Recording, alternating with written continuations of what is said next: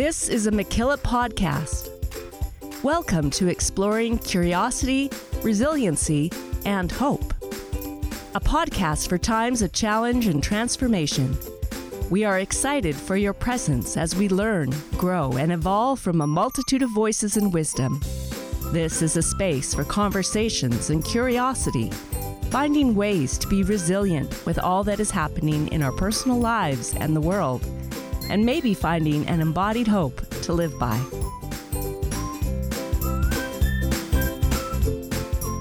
We join our host, Trevor, in conversation with Dr. Rita Nakashima-Brock, who is currently the Senior Vice President for Moral Injury Programs at Volunteers of America. Dr. Brock is a leading expert on moral injury, which is the internal crisis and suffering that results when one sees or does something that goes against one's own moral code. She has personally experienced the devastating and life-altering effects of moral injury after her father returned from the Vietnam War. She believes that moral injury is part of many of our lives as we navigate what faces us: the pandemic, climate change, violence, racism, war, or intergenerational trauma.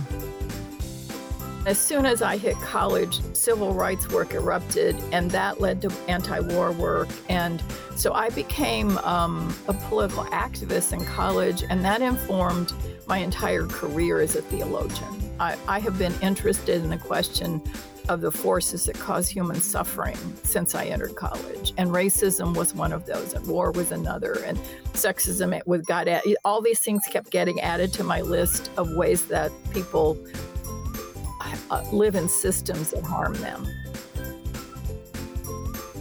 Dr. Brock was raised in a military family and was the first Asian American woman to earn a doctorate in theology. Rita was director of the Radcliffe Fellowship Program at Harvard University, a fellow at the Harvard Divinity School Center for Values in Public Life, and a visiting scholar at the Starr King School for the Ministry in Berkeley, California. In 2012, she co-founded the Soul Repair Center with Colonel Chaplain Herman Kaiser Jr., U.S. Army veteran, and directed it until May 2017. Her most recent book is Soul Repair: Recovering from Moral Injury After War, co-authored with Gabriella Latini, the first book written on moral injury.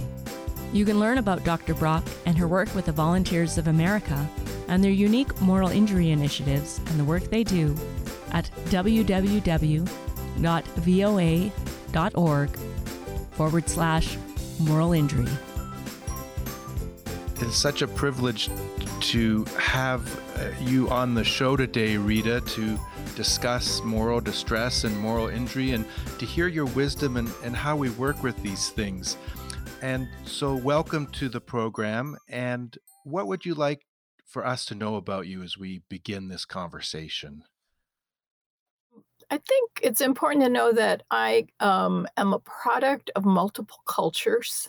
I started the first part of my life as a child in a Buddhist family in Japan, a Japanese Buddhist family. My stepfather was from rural Mississippi. He's the father I grew up with. My mother married when I was 2.5. And he became a major factor in my life when I was 5. And we transitioned to a military base where I switched from Japanese into English. And I didn't retain the Japanese. My mother didn't encourage it. There were all kinds of reasons for that. I think that were her commitment to making sure I had a successful start in the United States as a child growing up in the United States. So that was a dramatic loss and shift in my life between the ages of 5 and 6 when I did that transition. And then I was raised in a military family until I went to college. So, and my stepfather was a combat veteran, first of World War II and before he met my mother. And then later on, when I was in high school, he went to Vietnam on 2 tours. So my concern for moral injury in military veterans really originates in my own family background. My father was very different when he came back from Vietnam, and we were estranged until he died 8 years after he came home. So that's affected my life. It's meant a major disruption in my relationship to my family right at the time I set off for college. But also growing up in a military family meant I grew up in an integrated military. So I didn't have that experience of segregation in the 50s and 60s that affected a lot of people. Mm-hmm. And I spent 3 years in Germany. So I also have um, education that, including in German language. We were in a German area on a military base, and an interest in European history and European music and all kinds of things I was exposed to in junior high and early high school. And that's just, I'm not that different from other military brats, is what we're called. Yeah. Our experience of growing up American is actually quite different from people who, were born and lived in the same town until they went off to college or got jobs and moved other places. I talked to a person one time who'd been in 12 different schools by the time he was in 6th grade. Wow. And his was a fairly extreme example, but I also experienced moving from Fort Riley, Kansas to Landstuhl, Germany to Barstow, California as part of my upbringing. And when people ask a military brat, where are you from? It's a puzzling question. Yeah. And I usually have to say, well, do you want to know where I was born or where I live now? And there isn't a place in between there from where I was born and where I live now that is a place that I would call home. It reminds me of PKs, pastor kids, and the That's same. another, or diplomat kids, Yeah, that's or right. missionary kids. We're all. There actually have been parallels drawn around that because so many families make a lot of decisions related to the well-being of their children, and they will, refuse a promotion because it means kids have to change school at the wrong time, and so the children are a major focus of the family's life. In a military family, the person in the military's job is the focus, and you have to go. You don't have a choice. And so the way the families orient is often a little different in terms of what's valued for the welfare of the children.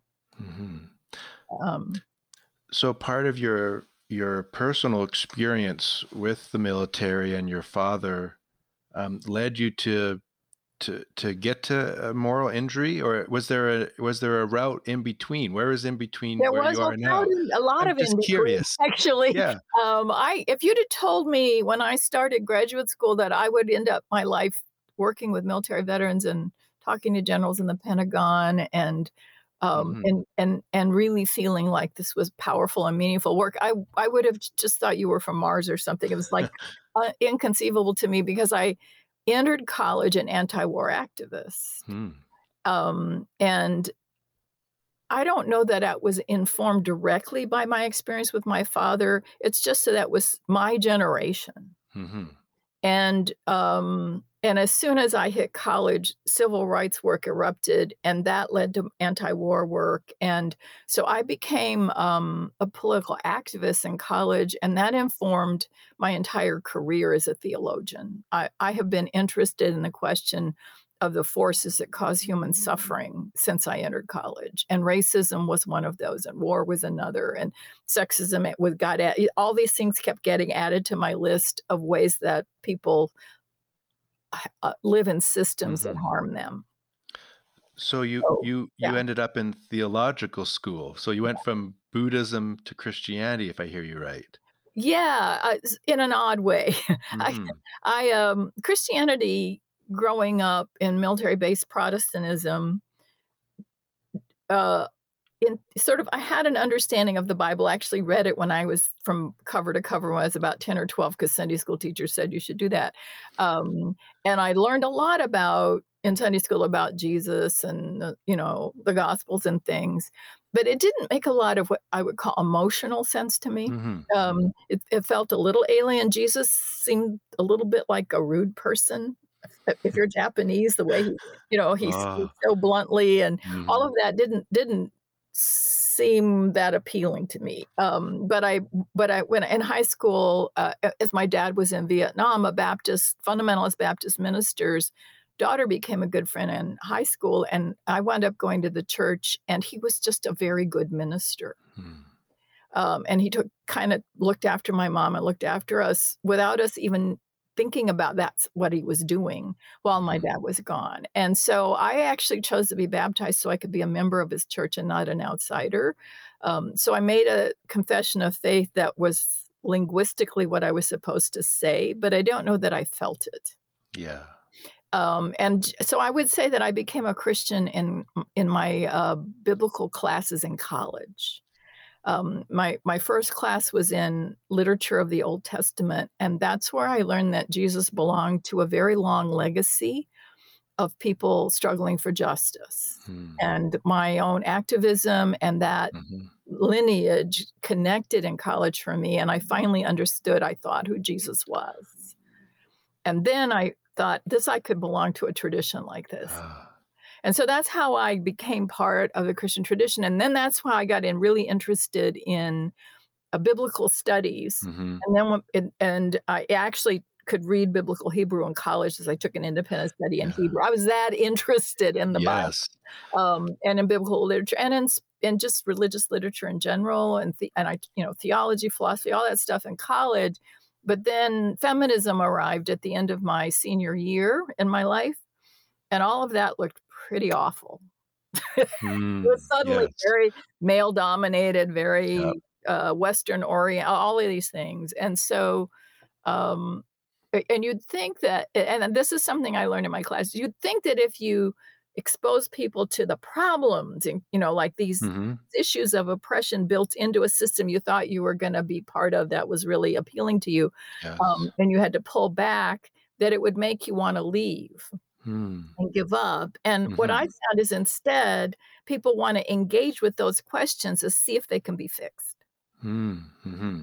So Mhm. I would introduce in my when I was as a grad student teaching Bible classes at my alma mater, I would, early in the semester, just lay down those Deuteronomy texts about rape, which, makes it, it mandated that, a woman has to marry her rapist. Mm. And Yeah. one of the examples, Yeah. and, which would be shocking, shocking to people Yeah. that that's in the Bible, right? Yeah. But it would make the women wanna figure this out. They would get more engaged with the material because they had an emotional investment in Mm. understanding Mhm. it and how to deconstruct it, and that's what Yeah. happened to me. Yeah. And so the more I got into the not the biblical questions, but the theological questions about Yeah. the sanctity of masculinity in the Mhm. Father God and in Jesus as a savior and all of those things, um, uh, uh, I'll tell you the story of how this mattered to me. In Yes. graduate school, I didn't wanna deal with all those questions, so I decided I was gonna do interfaith dialogue because that was Mm. also part of my family background as I had Yeah. a Buddhist family and a Christian family, and I didn't believe in missions. I didn't think my Japanese family needed Christianity, so how was I Mhm. gonna put those 2 parts of myself together? So I did all of my coursework thinking that would be my dissertation, Oh, wow. including studying some Japanese language and all of that. Yeah. And then I had I think the second year of my graduate work, I had a course on Christology Mhm. from, this amazing professor who'd been the dean at University of Chicago Divinity School, Bernard Loomer. Hmm. And the whole way through it, I was so upset about the patriarchy in Mm. Christology, all of this God, this, Jesus as God, this male person, and Mhm. even though that was in especially in Protestantism, subdued, because it was not Yeah. Protestant did ordain women, but Yep. but it was still a huge problem. So I wound up writing a pretty angry end of the semester paper about the fact that that was all we had looked at, was all of Hmm. these white men talking about Jesus. There was not a feminist text, not even a liberation or a person Yep. of color text assigned in that course. And And so I turned the paper in late because I got an extension because I was too angry to write a paper for a while, and I had to digest some of it. So I turned in this 25-page kind of rant, feminist rant, and the Hmm. professor made a 2-hour appointment to talk to me about my paper. I thought I flunked the class. And instead, he walked me through my paper page by page, and he'd given me an A on it. Wow. And then he looked at me and said, "You need to write your dissertation on this topic." Mm. And I said, "Why?" And he said, "Because you have a deep emotional investment in this topic, Mm. and you will see it through to the end." He's and I s he's I said, "Yeah, but everybody's telling me." This is like 1979. Wow. And Yeah. he's saying to me, I said, "Everybody says if you do a feminist dissertation, you won't get a job." Mm. And he said, "It doesn't matter." He said, "Because you have things that you're saying things that no one has said before, Mm. and you have enough of an emotional investment in this topic, that you will finish your other topic. You'll get bored and leave. Ah. You won't finish." He just said that flat out. Yeah. How did he know that? Of course, he was retired and taught a lot of students, so he had some idea. I said, "I'll think about it." Mm. And I thought about it for an entire year before I changed topics. So I did all my coursework outside the area I wound up working Yeah. well, or not focused on the area I wound up working on. Yeah. So, it took me an extra year to write a dissertation proposal, but I Mm. wound up writing on Christology Wow. because he was right. I had to Wow. figure out and the question I had to figure out in grad school was whether it was possible to be a feminist and a Christian at the same time. Hmm.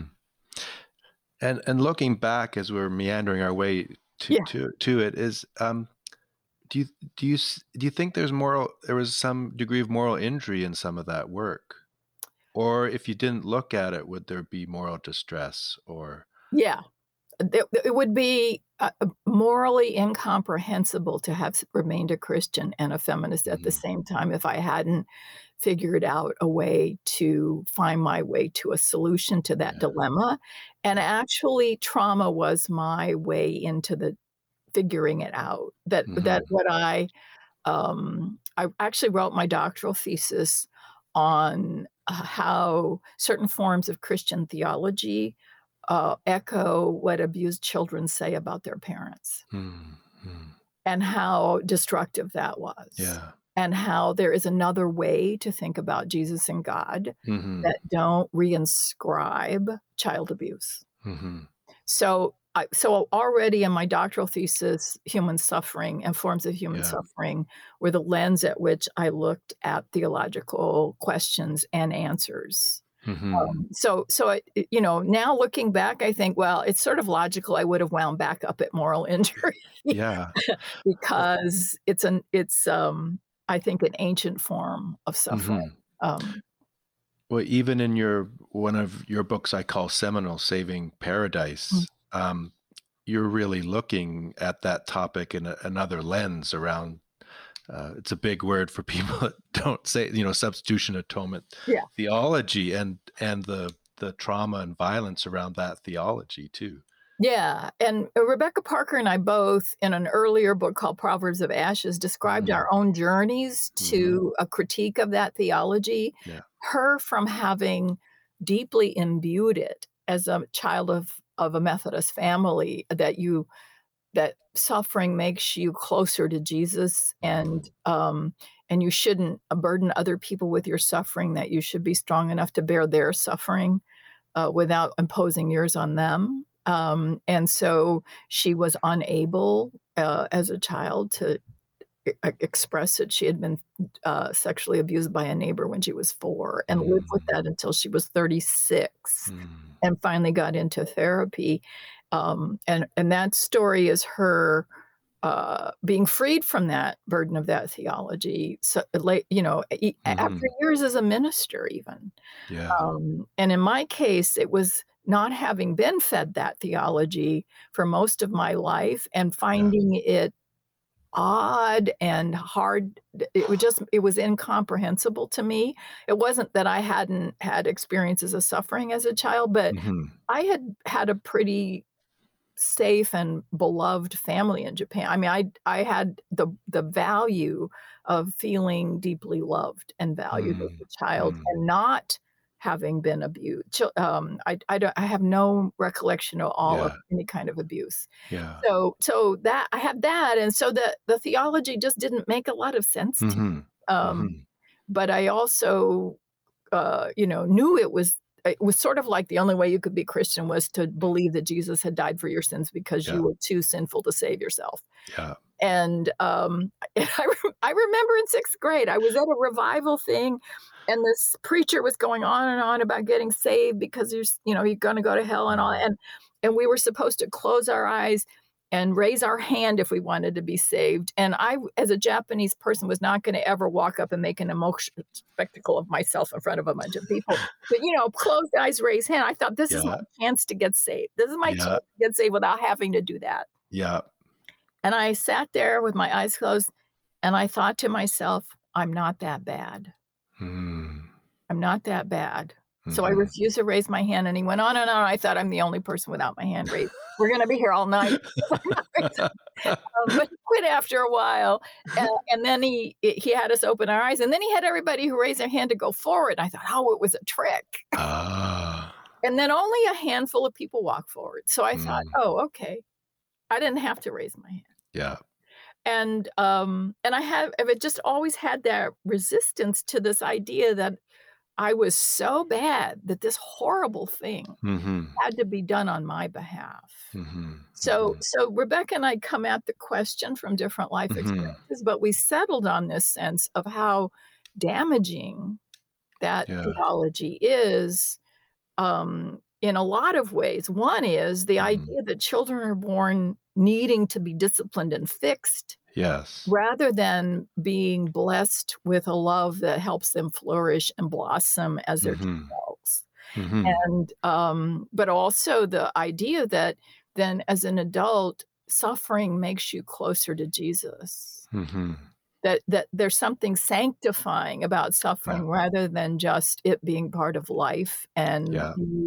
that you get through not because you're holy because you suffer, but because there's something else in you that loves the world. Mm. That there's a part, that you endure the suffering because of love for the world and others, not Mhm. because the suffering is what sanctifies you. What is moral injury? According to Dr. Brock and the Volunteers of America Shea Moral Injury Center, moral injury is the suffering people experience when we are in high-stakes situations, things go wrong, and harm results that challenges our deepest moral codes and ability to trust in others or ourselves. The harm may be something we did, something we witnessed, or something that was done to us. It results in moral emotions such as shame, guilt, self-condemnation, outrage, and sorrow. People may also do things to survive that violate their conscience and believe they are no longer good. What are the symptoms of moral injury? People will often feel grief, as well as guilt, remorse, shame, outrage, and despair. They lose trust in themselves and their moral foundations. Their relationships may be disrupted because they cannot trust others not to judge them. And they self-isolate. They may mask their inner pain with alcohol or drugs. They can become alienated from societal norms and lash out in anger at the slightest provocation. Can you help us sort of like a few definitions? Like what is moral injury as Um, we sort yeah, of skirt around it? yeah, And how is it different like some mental health categories like PSTD and other things like yeah. that? It's okay. I don't consider moral injury a mental health problem, although I think mental health services can be helpful. Hmm. So I don't think it's a either or. And in fact, I think the whole tendency to fight domains and do either or thinking is a problem for moral injury because I think it's much more comprehensive. Mhm. a kind of suffering that goes at the core of a human person's identity. And we all need some kind of moral identity to function in relationships. And that comes from our core need for love. Mhm. And it's, there's plenty of evidence that you can feed and keep a child clean and healthy. And if it doesn't have love, it will die. Mhm. Mhm. That emotional neglect is a form Yeah. of abuse Yeah. because it's like withholding food. Mhm. It's essential for essential for life, and that need in human beings, I think, is the core of our being moral, born moral. Mhm. Is that need for love, and the way we maintain relationships in all of our dimensions of life is by being a good person. Mhm. Uh, Mhm. it's sometimes trivialized as being polite or having good manners, That's but very much Canada. Canadians say sorry a lot. But that is how one signals that one is a moral Mhm. person, right? It's Mhm. simple signaling, but it's Yeah. important signaling. Mhm. And if you're in another culture and people don't do that signaling in the same way, you can feel really weird, or they can Mhm. regard you as odd, a Yeah. little off, right? So and that little offness has a moral quality to it. Yeah. Right? It's a judgment, and Yes. it's so imbued in human societies that we don't even think about how important morality is, and our conscience and being moral. So when you are in a situation where that capacity, your capacity to know what to do, Mhm. isn't clear or is taken away from you, because the situation is so devastating, there's no good choice possible. Mhm. um, Doing something horrible, uh, it affects everything about you because it's at the core of your identity that you have done some kind of violation. And Mhm. it can be because of something that was done to you that you were helpless to prevent. Okay. So you can, that's Jonathan Shea's definition, is that moral injury is the violation of what's right by someone with power and authority in a high stakes situation. And you are betrayed by that person. Okay. And that, I think, explains a lot of child abuse and Yeah. sexual that somebody with more power than you that should have been the person who took care of you, or at least should have been moral, isn't. Yes. And Yeah. you're damaged by some people feel contaminated, Mhm. or you Mhm. did things to survive that you're Mhm. ashamed of, Okay.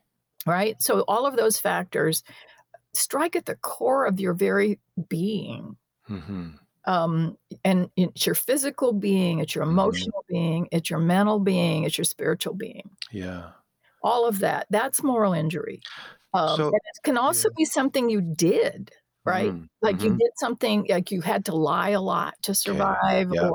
or in a case of a veteran, you killed someone and now you're Mhm. living with that. Mhm. Or you just witnessed something. You could be, for example, in a family where you witness physical abuse of a parent, right? Yes. And you can't stop it. You feel it's a moral judgment against Mhm. yourself also, and not just the abuser. So it can be something you witnessed, something you failed to prevent. Those Mhm. are all those all can be so devastating to your core sense of being a good person who can Mhm. function in the world.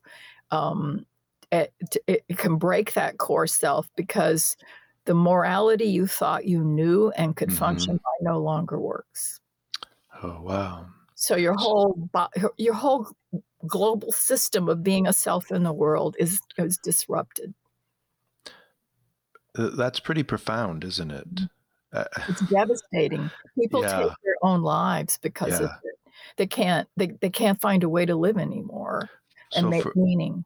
so for example, in the veteran population, both Canada, United States, there seems to be higher suicide rate than the Yeah. baseline population, and is that part of the reason why? Yeah, in the United States, I've just been looking at these numbers. In the United States, in the last 20 years, we've had the longest wars in our history. Both Mhm. of which both wars did not end well. Yeah. And so there've been 7,000 casualties, little over 7,000 casualties, and not casualties, deaths. Yes. I'm gonna make that distinction. A Okay. casualty is somebody wounded or dead. There've Sure. been 7,000 people who were killed in Iraq and Afghanistan that were in the U.S. military or contractors employed by the military. There have been a little over 30,000 suicides in the same period of time in veterans of that generation of wars. Yeah. So that dwarfs the kill rate by a lot. It does. And then there are 1.8 million veterans with disabilities. And that can be a mental disability like PTSD, which is a kind of disorder where your brain fear system is malfunctioning, and there are good therapies for it. Yeah. And they get better and better.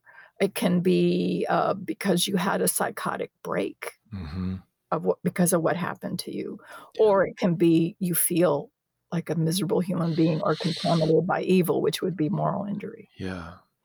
And all of those are effects of a devastating thing like war. Yeah. You know, and in Canada right now, we're sort of having a reckoning with our First Nation siblings. Yeah. And the realization of really there was genocide over hundreds of years. Yeah. We have residential schools.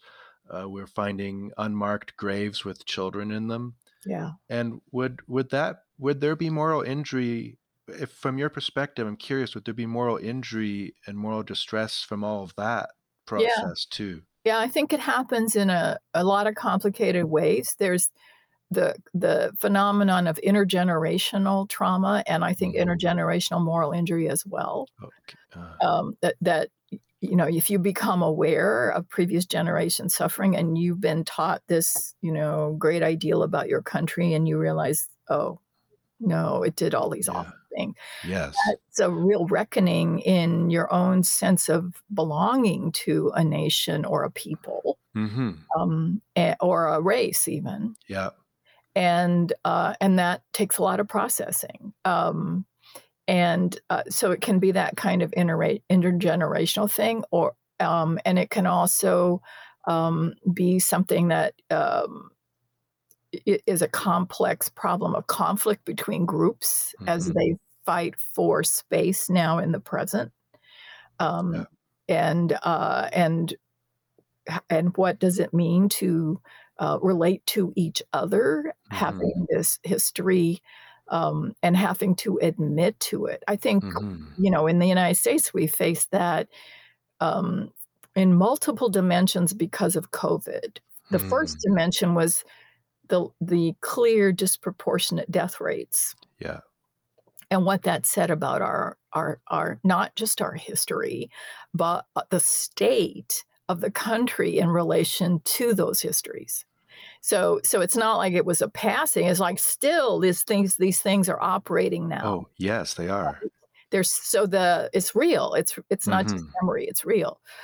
So there was that, and then there was the murder of George Floyd, which exposed again a legal and law enforcement system that was also disproportionately stacked against certain groups of people. And then there was the emergence of all the research and the rise in anti-Asian hate crime.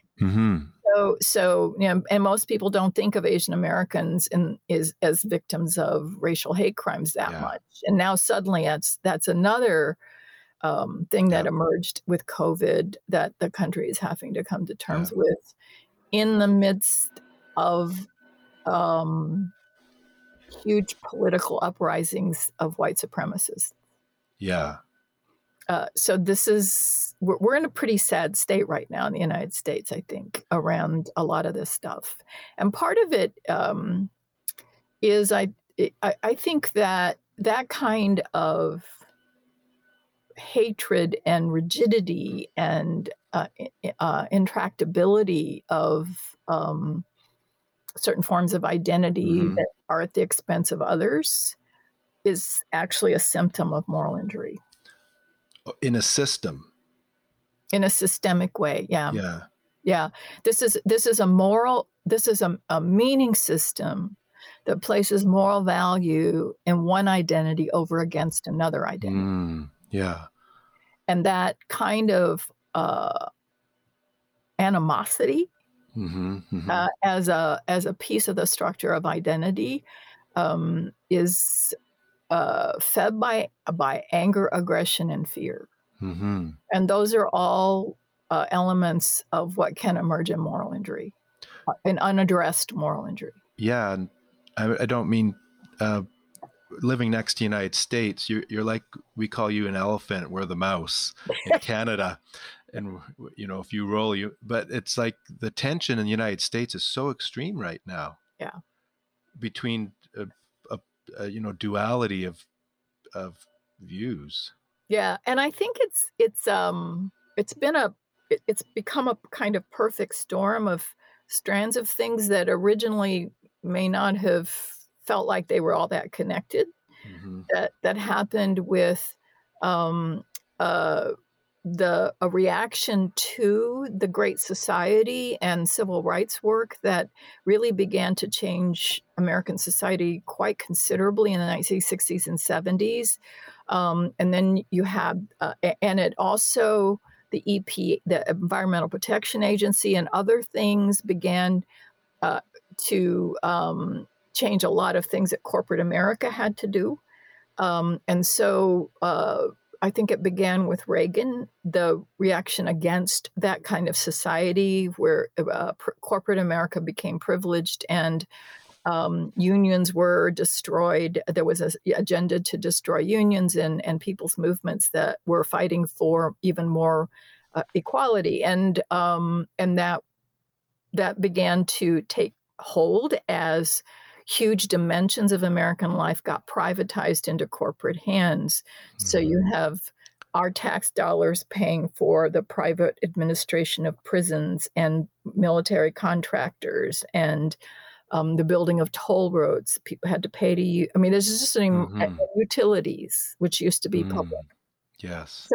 So the privatization into corporate hands of much of American public life together has resulted in rising poverty, and as tax rates went down for corporations and wealthy people. So the Reagan, I call that the Reagan Revolution, was quite successful because it was very systematic about getting people elected who shared their values and then making them pledge to be beholden to those values.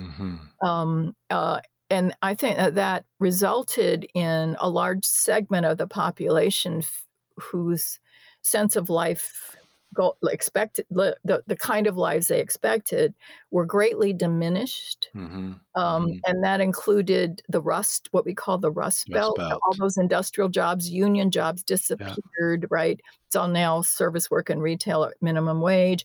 And so you can see the white supremacist blocks rising in the country in some of those areas where those declines happened. And so that, I think, the misery, the suffering of that demise of life expectations and meaning and purpose was then channeled, that kind of frustration, humiliation, and anger was channeled into blaming the wrong people, blaming immigrants and people of color for taking away jobs when they didn't take away those jobs. They are just competing for what's left. Yes. And then feeding a kind of race hatred out of that. So I think it's almost like Trump was the next logical step in the Reagan Revolution process. But what that meant is that one political party is now trapped in that script. And they're still working to maintain power by denying votes to all the new immigrants and people who were supposedly taking away the jobs. So I don't know how all that's going to come out, but I think we're in terrible straits right now because that agenda has been so successful.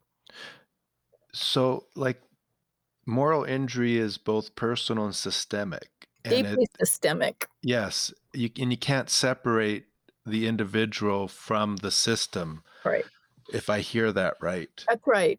Because meaning systems are relational, and the need for love is relational, and the need to be moral in order to have love is a relational problem, right? Yeah, and then we have the pandemic on top of that, which would you say that is adding to moral distress and moral injury? A whole sort of like an iron anvil on Mm. top of all the stress that was already brewing in the Yeah. culture. Yeah. And what it did was it just to use a different metaphor, it just threw open and exposed all of Mm. those divisions and Mhm. suspicions and Yeah. strange things perking along that were part of the conflict of American culture. It just made them worse. Mhm. Mhm. Um, The same thing's and happening in Canada. yeah, and of course, part of that was the sort of people think it's sort of like the religious conservative Christian right and everybody else, but I actually think it's more around people who need authoritarian systems to feel safe and Mhm. to connect to other people who have um, very little resilience for tolerating ambiguity and Mm. being able to make judgments about conflicting pieces of information. Mhm. It's just they Mhm. want somebody to tell them what to think of it, and then they're going to go with that no matter what, even if it kills them. In Alberta, we have some of the lowest vaccination rates in Canada. We're more Wow. like Texas, and Yeah. we have, Well, we have a lot of Texans that yes, and yes, go back and forth to work the oil fields. Yeah. that's right. Yeah. And then we have a huge anti-masking and anti-vaccination group and sort of freedom. And our hospitals are getting have been overrun, and my fear is nurses and doctors are facing moral distress and moral injury as they have to decide who gets care. Yeah. Well, and have to put aside how they might Mhm. feel about two people, Yes, one of whom refused to be vaccinated. that's right, and they're Right? in the hospital now. And you have to choose between the two, and you can't use the fact that they refuse to be vaccinated as a reason to deny them Mhm. care. I mean, Mhm. that's an extremely complicated process. Mhm. Mhm. Um, and it's I would not want to have to be in that position. My friends who were doctors in Vietnam say what they're having to do, that Oh. triage stuff. They don't train you for that in medical school, Mhm. but people Mhm. who worked on battlefields in medicine know what that's like, and it's awful. It's just an awful thing to have to do. How do we work with this moral injury? Or do we need is there a difference between moral distress and moral injury? Well, I think moral distress can become severe enough that it becomes moral injury.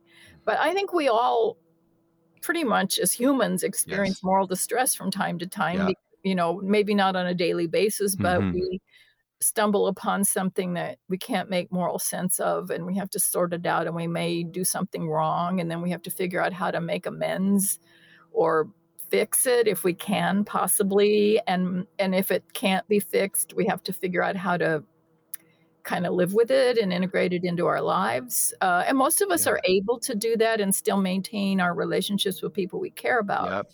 Yes. So, but you can accumulate so many of those kinds of things that pile. Like Mhm. you can become so worn out and disgusted about the people who Mhm. won't be vaccinated, and that you just say, "I'm not risking my life anymore for this," and walking away from a Mhm. a career that was your life purpose, that Yep. you have invested so many years in, and you Yep. thought you did well, and you just leave it. That's a huge break. Well, they say we're in the great resignation period right now. That was in The Economist. Yeah. Uh, And I think in the US, we have a lot of for-profit medicine, and that mhm. the weaknesses of a system like that have been fully exposed by COVID. Mhm. I think it's a terrible thing that you would have businesses can only make money when people are sick. Yes. They Yeah. feed on that. They need Yeah. people to be sick, right? Yeah. So that Yeah. is, I think, a fundamentally immoral system. Yeah. That's my opinion about a lot of US healthcare. I'm not the only one that feels that way, and more people are beginning to feel that way, but the when it becomes moral injury, when you have, someone in an I what you will know when you're experiencing moral injury or somebody else may be experiencing, is that they have a character change. Hmm. That they make that may be that they leave a career, that they have a Yeah. major break in things that have mattered to them for a very long time in their life, and so it can sometimes it's pop psych is identity crisis. Sure. But it is that kind of interior meltdown. And often when people are in that state, they're feeling lots of complicated feelings like shame or guilt or a kind of fury they can't control Mm. or humiliation. Yeah. And underneath all that is often a lot of grief also, Mm. unacknowledged grief. And that's just a huge wad of Yeah. emotional pain that people, try to push down, but it's moral pain. Because it's the break in your meaning system. It's a crisis in your sense of the rightness of the world. Mm. And it's really hard to climb out of that without being able to connect to people you trust. And that's the big hurdle. Wow. And with our I've worked a lot with Yeah. veterans with moral injury, and a lot of them have said to me, I never told my therapist stuff I told in my group. Mm. Because as useful as mental health services can Mm-hmm. be for Mm-hmm. people in a Mm-hmm. crisis, Yeah. sometimes they're on the verge of killing themselves or Yeah. they're about to overdose or whatever. The mental health service is really important in interventions in those kind of crises. Mm-hmm. But a mental health relationship with a therapist is a transactional relationship. It's a good transactional. I mean, the Yeah. point is to deliver services that really help the person. Mm-hmm. Mm-hmm. But the fact is that it's not a parallel relationship. It's Mhm. one way Yeah. mostly. The therapist's job is to evaluate, and diagnose, and fix, Yeah. and the client's job is to share their most horrible things, the Mm-hmm. things that are most interfering in their life. And Yeah. if they succeed in that relationship, it's good for the client. Mm-hmm. But after you've borne your soul to this person, you're not allowed to see them again. Mm-hmm. Mm-hmm. And moral injury is a relational problem of trust and sustainable relationships. And so while mental health therapy can be an important intervention, it's not the long road to recovery. What you really need is Mm-hmm. people you can trust who know who you really are, including all those things that you have suffered and carried, Mm-hmm. and love you Mm-hmm. and hang in there with you as Yeah. as one of my veterans friends say, they are with you even when you were hard to be with, Mm. and were willing to sustain Yeah. some in just moral distress themselves from the process, but would hang in there with you Yeah. to validate the journey you've been on and who you are as a person from the beginning of that journey, not just because you've become better. Yeah. Yeah. Right. And that's not an easy process for either side. No, this is like, in some ways, this is a major, profound, experiential, I have all these words coming up, paradigm shift in, like you said, it's not easy. You have to recover and reconstruct a sense of self after moral And injury. meaning and And connection meaning. to the Yeah. world, that it makes it worth living. Yeah. People stop living by drinking, Yeah. using drugs, overworking to exhaustion so they don't have to Mhm. think about things or feel anything, or taking their own lives. Yeah. And this can be any number, I mean, it could be any number of things, the systematic things, as we talked about. It could be climate change. Oh, yeah. It could be racism, patriarchy, all, like, we just go through all the systematic things, and then it's personal abuse and trauma. Which aggravate all the Yes. other. They're co-aggravating. It's bad enough even if you've had this is Jonathan Chase point. Even if you had a wonderful childhood and you're a very stable adult with a good character, still have an experience that just wrecks it. And we all need each other.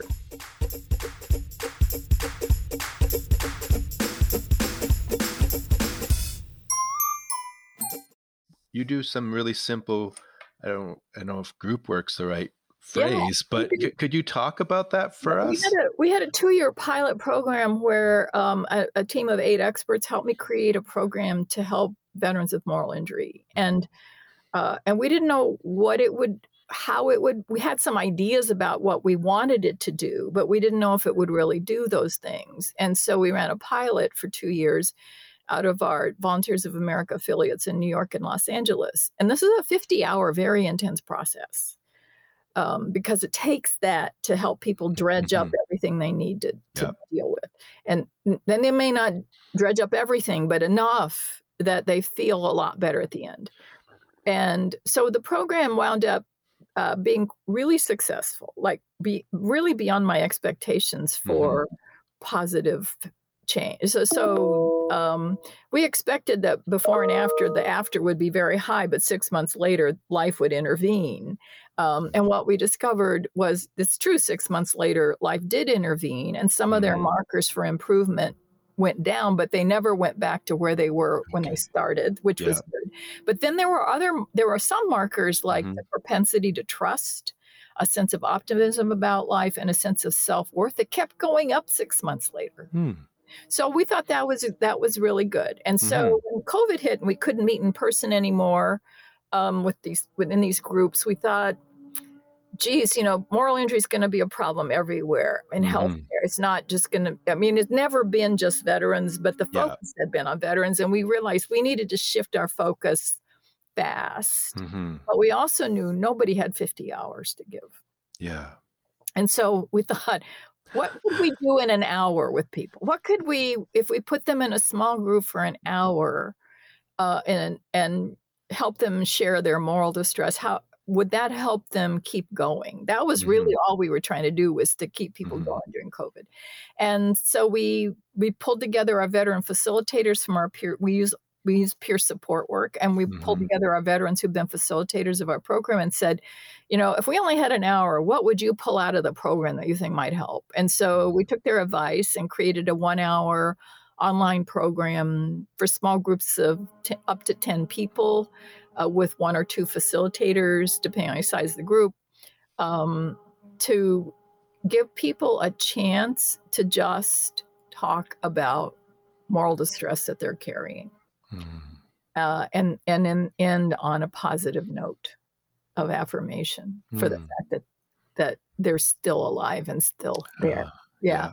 And so we launched that last June, and for our own employees, because we have 5,000 frontline caregivers in Volunteers America, and then we slowly kept expanding it to all of our employees and then to other people, and eventually last January we opened it to the public. And so you just go to voa.org/rest. And you can find the program, and we have artists and teachers and students and doctors and nurses and first responders. We have all kinds of people social workers, ministers who use the program. And the hardest part has been getting people to try it. I think number one, it takes an hour. They have to schedule the time and sign up, and it takes an hour, and things intervene. And so, our sign-up rate usually fills up the groups, and then half to 2/3 show up. But that's okay. The ones that show up benefit. But it's just been like pulling teeth to get people to try it once. And I understand why. Yeah, I understand totally why. But we're about to start in a couple of weeks a private area for veterans only. And so in that hour, what's the process? What's sort of the container for? The container is mindful breathing.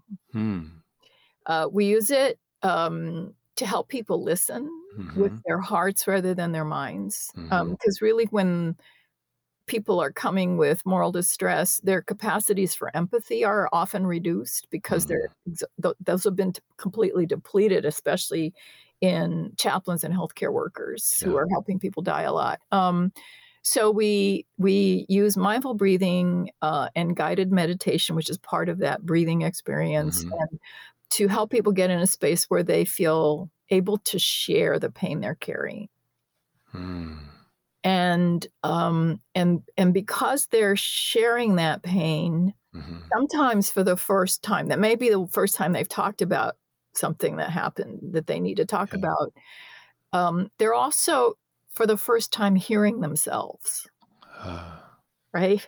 They've been trying not to feel it, not to hear it, and suddenly it's there.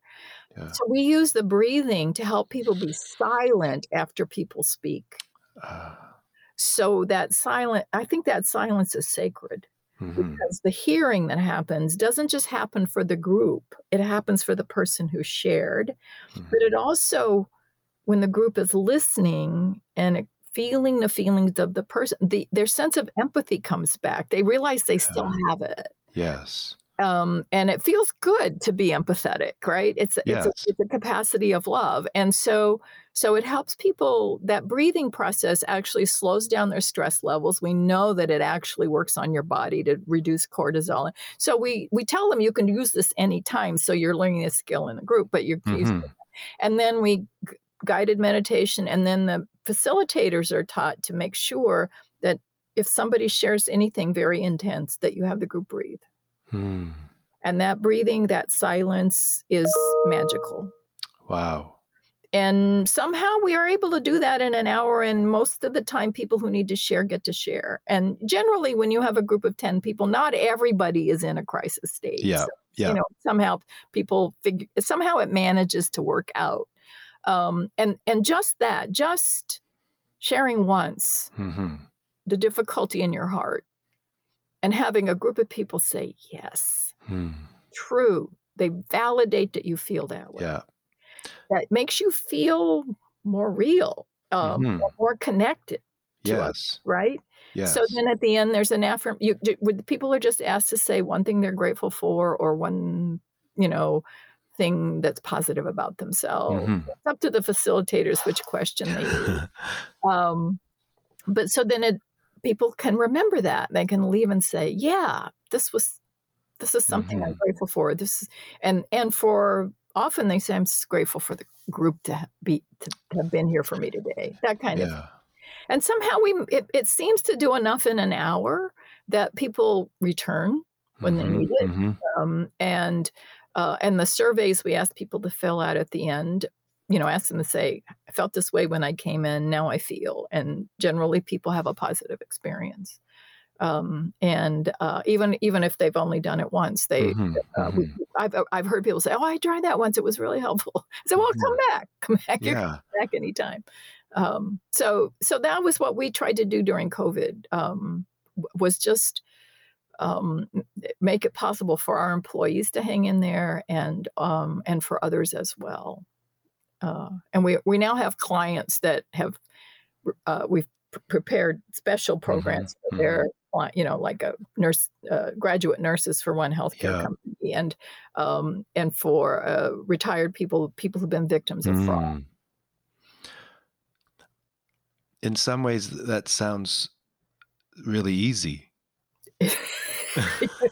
Well, it is at one level. Yes. The hard, we have really good facilitators. We've used the veterans that were in our program who are highly seasoned facilitators, and they're now trainers for new facilitators. But the new facilitators have been through the program, so that's a big advantage because they know what it is. And so. And we have a system way we do the trainings, including apprenticing with one of our trainers for your first few groups, so you feel confident doing it, and you could run it on yourself by yourself if you had to. So that part is not the hard part. The hard part is getting people to use it. Yeah. So do I hear you right that you're saying that part of the way that we can like reintegrate and heal from moral distress and injury is by being listened to and by feeling deeply held in trust, a community of trust? Yeah. Which is why we have this course for ministers. We think this is a natural for religious groups and congregations if people understand what moral distress and moral injury are and could learn this kind of quality of deep listening. It's often as a spiritual care provider, you're often trained to pray or to offer something to the person rather than silence. Yes. Right. And often people think you're supposed to give them advice. Yes. And I think that that can actually suppress what someone needs to let go of because Hmm. it someone else is speaking and it silences them. Hmm. Hmm.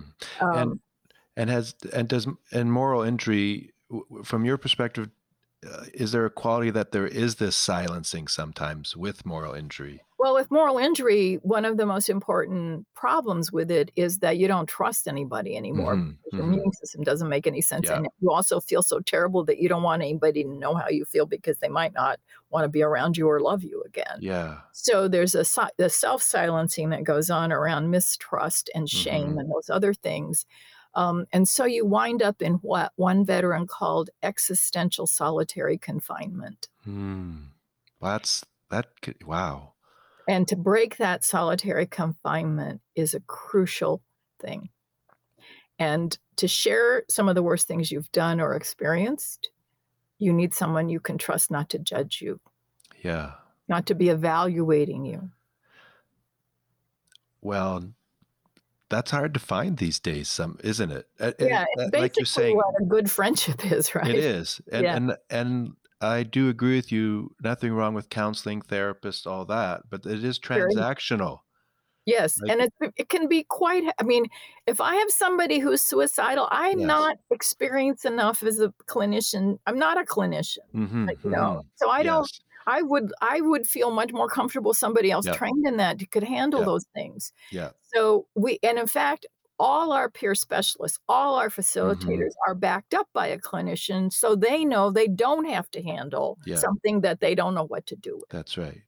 But we have had veterans go through our program, one who had one we know of who told us he had a dissociative personality disorder. Mhm. He did fine. The group he when he shared a sort of outrageous story from childhood that if you were assessing it for Mhm. that validity didn't sound plausible at all, the Mhm. group didn't go there. They just said, "Oh, you s I just so, yeah, I can understand how you felt Mhm. that way." They just went with his feelings. Yeah. And so he felt very validated in the group. He said it was the best he'd ever been treated in his Mhm. life by other people.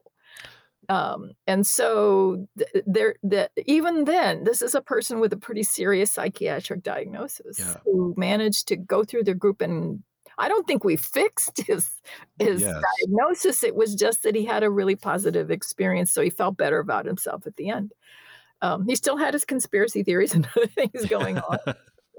But he was, smart and funny, and he was Mhm. able to Mhm. relate to people in the group, so he did alright, and we've had plenty of people who've been in psychiatric care or seeing a therapist who've come to Mhm. our group for the veterans and benefited, and they often will say, "Oh, I would never have told this to my therapist."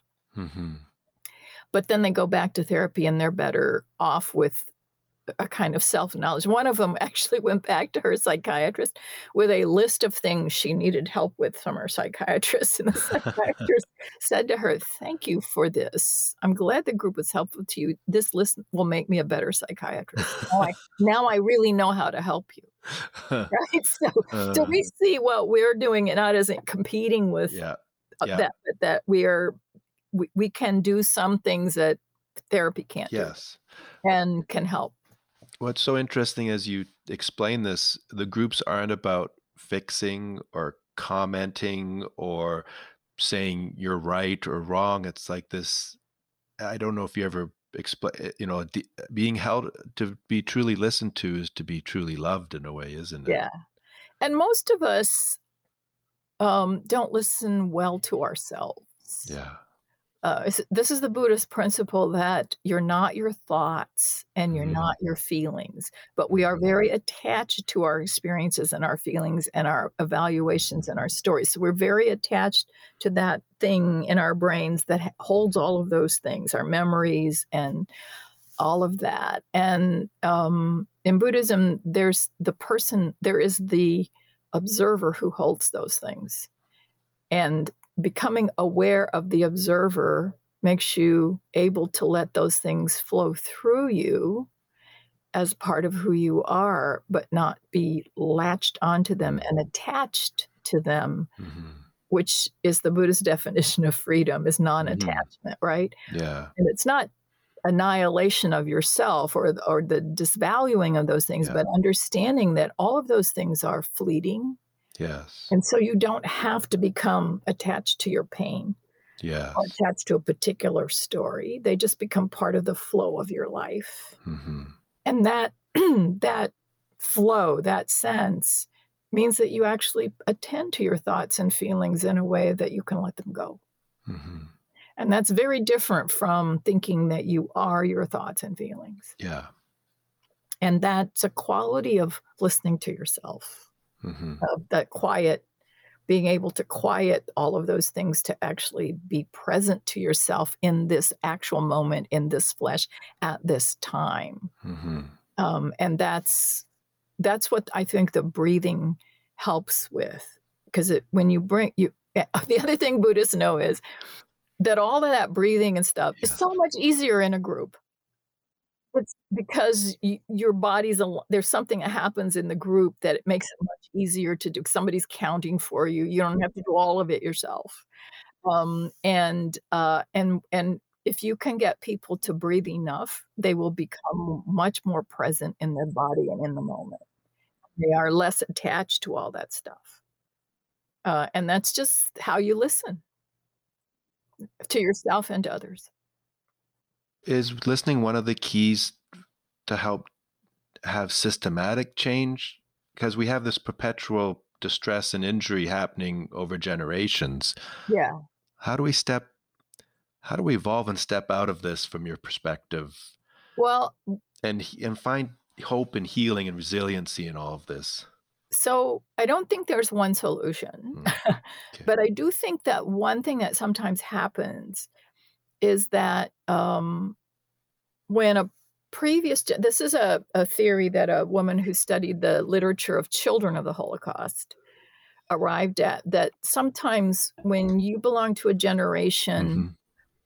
in which the generation before you or previous generations suffered atrocities, I mean, Mhm. things that are unimaginably horrible. Yeah. And then you're a child of that it can be really difficult for you to feel any sense of worth in your own life because you didn't suffer like that. Mm-hmm. And it can make you feel like your life is too easy or trivial somehow. That this other thing is so huge that it just sort of washes over the next generation, even though they didn't suffer it. Yeah. And so as a child of that process, you can just become traumatized. You can take it on as if it were your own thing, and it dominates your life and your agenda in a way that you become very attached to the trauma itself as making meaning of your life. Yeah. And the woman who developed this thing, Marianne Hirsch, she herself was a child of Holocaust survivor. Yeah. So she has a personal investment in this understanding what she calls post memory. She calls this taking on a post memory, and she says it can just erase a person's life as their own life. And when that happens, or if the generation that follows the atrocity has their own forms of trauma, then they all get mixed together. Yeah. And it keeps re-traumatizing generations by being carried over in that way. Yeah. So I think that the struggle is to honor that honor the survivors of atrocity in a way that doesn't reproduce it in the next generation, and yet at the same time isn't lost as information and wisdom that's historical and important for how the society lives forward and doesn't reproduce it. Yes. And that's a fine distinction. It's the distinction between inherited trauma and historical memory, and loving those who came before, while also realizing this is not the life I now have, but I can use a life I now have. Yes. To honor those traditions without reproducing the trauma. Yeah. And dealing with maybe the legacy of that trauma that's like you still got to deal with anti-Semitism. You Yeah. still have to deal with some of those things, but your own life may not be threatened in the same way. So you have power to get elected to Congress or to do Yeah. other things to make the change, right? Yes. Yes. Then sort of stewing in the trauma. And being stuck there. Being stuck there. And that's a subtle thing, because you don't want to tell people who are activists and working that there's something wrong with them. Yeah. But I think we do need to attend to the forms of pain we carry. Yes. We all carry our own pain. It's And a messy life. Yeah. And the more we work to end that kind of suffering, the better and more effective, I think, change agents we become. As we're not nearly so easy to throw off balance, and we have a lifelong ability to keep at it with all the setbacks involved without just folding or becoming cynical. That's the danger of moral injury, is you become cynical. So as we come to the close here, is there anything you want for those of us listening, like to really know, or any final wisdom, or or something your heart wants to say around this all? I think we at least in the U.S., think way too much in terms of individual freedom and the individual as the primary unit of society. And so we do not attend to good relationships. We do not attend to how to help families and communities in any kind of adequate way. We pay no attention to childcare because it seems like an individual problem, apparently, when in fact, well-raised children are a major gift to society, and a beleaguered, poor, and struggling parent is struggling with so many things, and we don't offer any support for that sort of thing. So I think, and there are societies in which attention to the collective and the whole are much stronger in their value systems. And I think Canada actually is better at that than the US. That if we don't shift our sense of where value lies away from individual liberty, I think individual liberty is relative. I think love is an absolute. That it would help us do better for each other if we stop thinking so much about our own well-being and think about our well-being as it's like we talk about self-care. Well, self-care isn't really self-care. Care of ourselves is how we also are well in relation to others. I really appreciate that. As a former biologist, it speaks to the interdependence of this little blue planet, this dot in space. I mean, it's all relationship, isn't it? Yeah, it's like when William Shatner came off of this, he was weeping at the sense of this blue, that, if everybody could just see what I saw, this whole, And there are, and I actually think that spiritual and religious systems do some of that work for us, but they've also, at least in the U.S., are sort of ossified in 500-year-old forms of ritual. I think it's time for maybe better climate change and community-oriented forms of ritual that attend to what's really happening now.